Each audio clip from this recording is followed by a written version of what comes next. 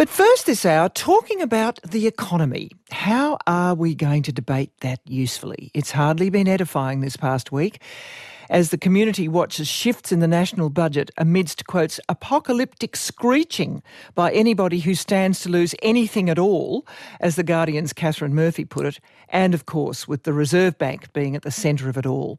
It's meeting again next week, and worried homeowners, plus renters, are no doubt paying close attention.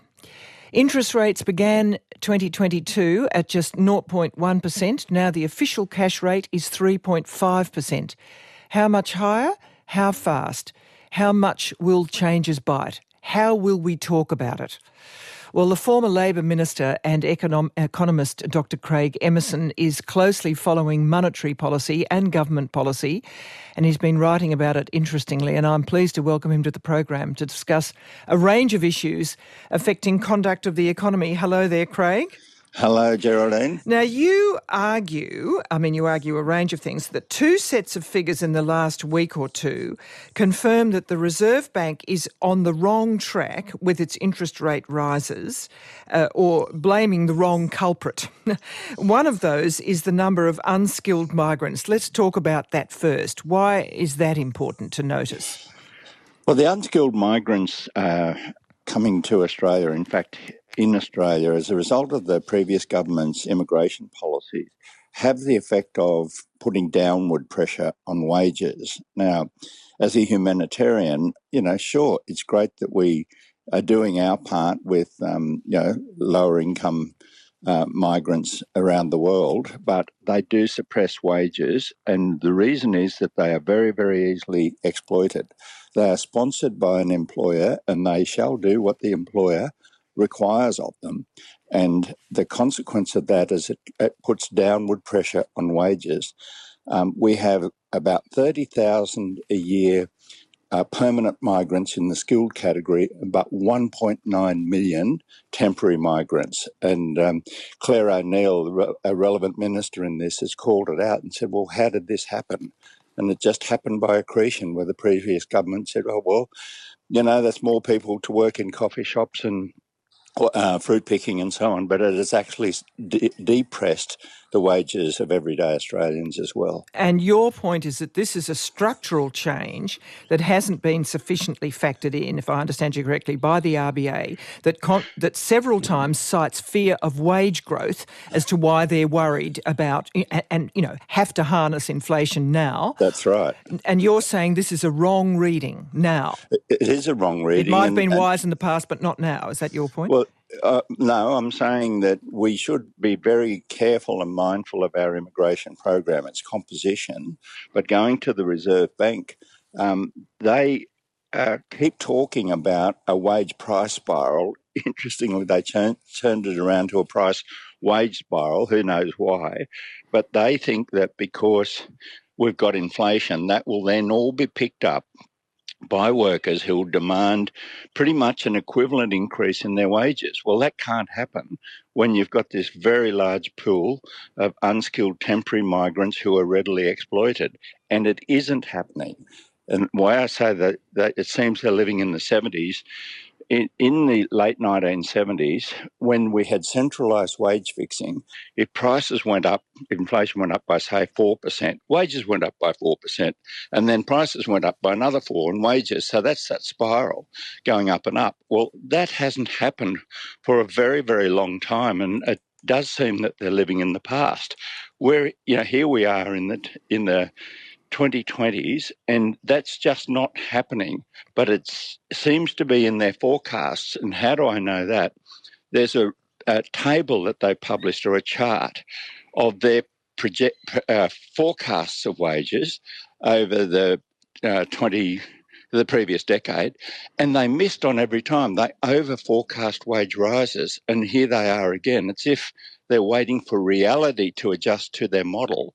The dire consequence of that for households and the economy more generally is that they are assuming that this wage price spiral is about to kick off, and they've now foreshadowed multiple further increases in interest rates. They are engineering a recession for Australia. And that will be a completely avoidable tragedy if they continue on this path. They are dealing with, we can see the figures though about inflation. There's no doubt about that, is there? Although, it's interesting right now, as we speak sort of thing, they could be plateauing.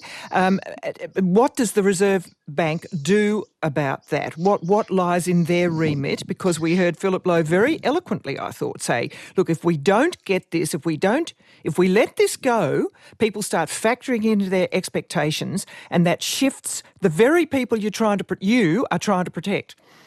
How does it factor into their expectations? They might say, I'd like a wage rise. Who wouldn't like a wage rise? Whether they can get a wage rise is the real question. And there's no evidence of a wage price spiral. But we have already been told that they are going to increase interest rates on multiple occasions.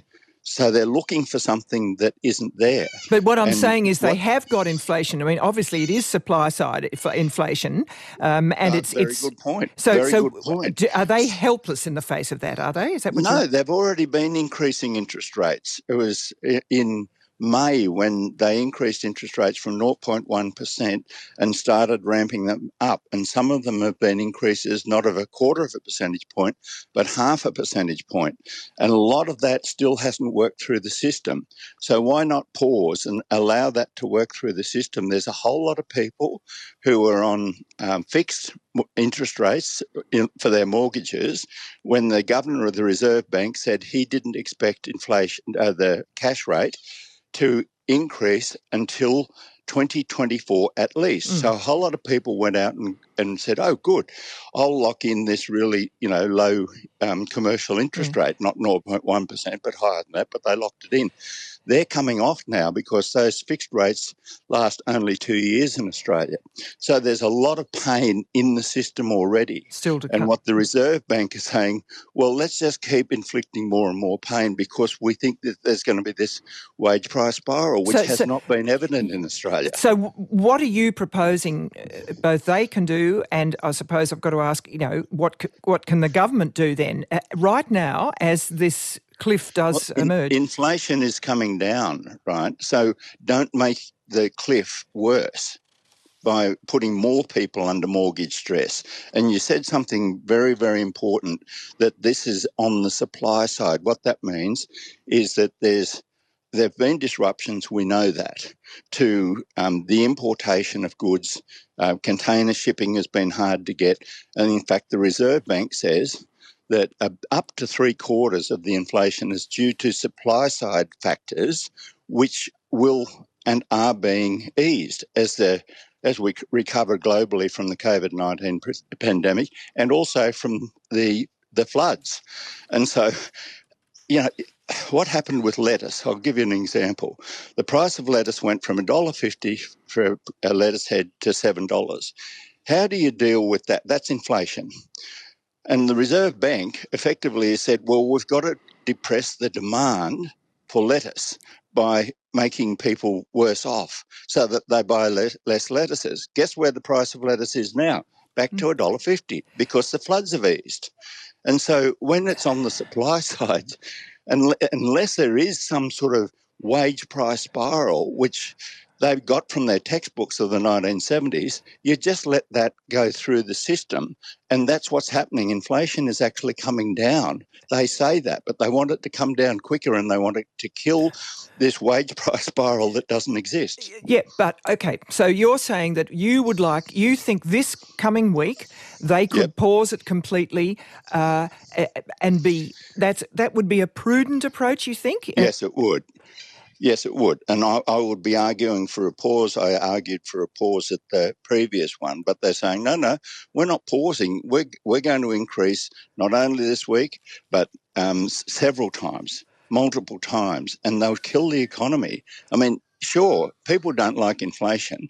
They don't like recessions either. And we do not have to have a recession, but the Reserve Bank is behaving as if that's the only way to control the price increases. It is not. Just let them flow through the system as they are. but don't crush the economy and don't crush people's livelihoods. It was quite interesting yesterday. You might have heard the head of the NAB, Ross McEwen, saying on breakfast that he did predict 2 or 3 more interest rate rises in the next. He acknowledged growth had slowed, but he still thought Australia could avoid a recession. He thought people were making adjustments and would continue to do so, though he did say it's hard. He didn't seem uncomfortable with the RBA's move. Well, everyone's entitled to their opinion, and I've got mine. And I lived through the 70s. And I'll tell you another big change that's occurred between the 70s and now, when there was a wage price spiral.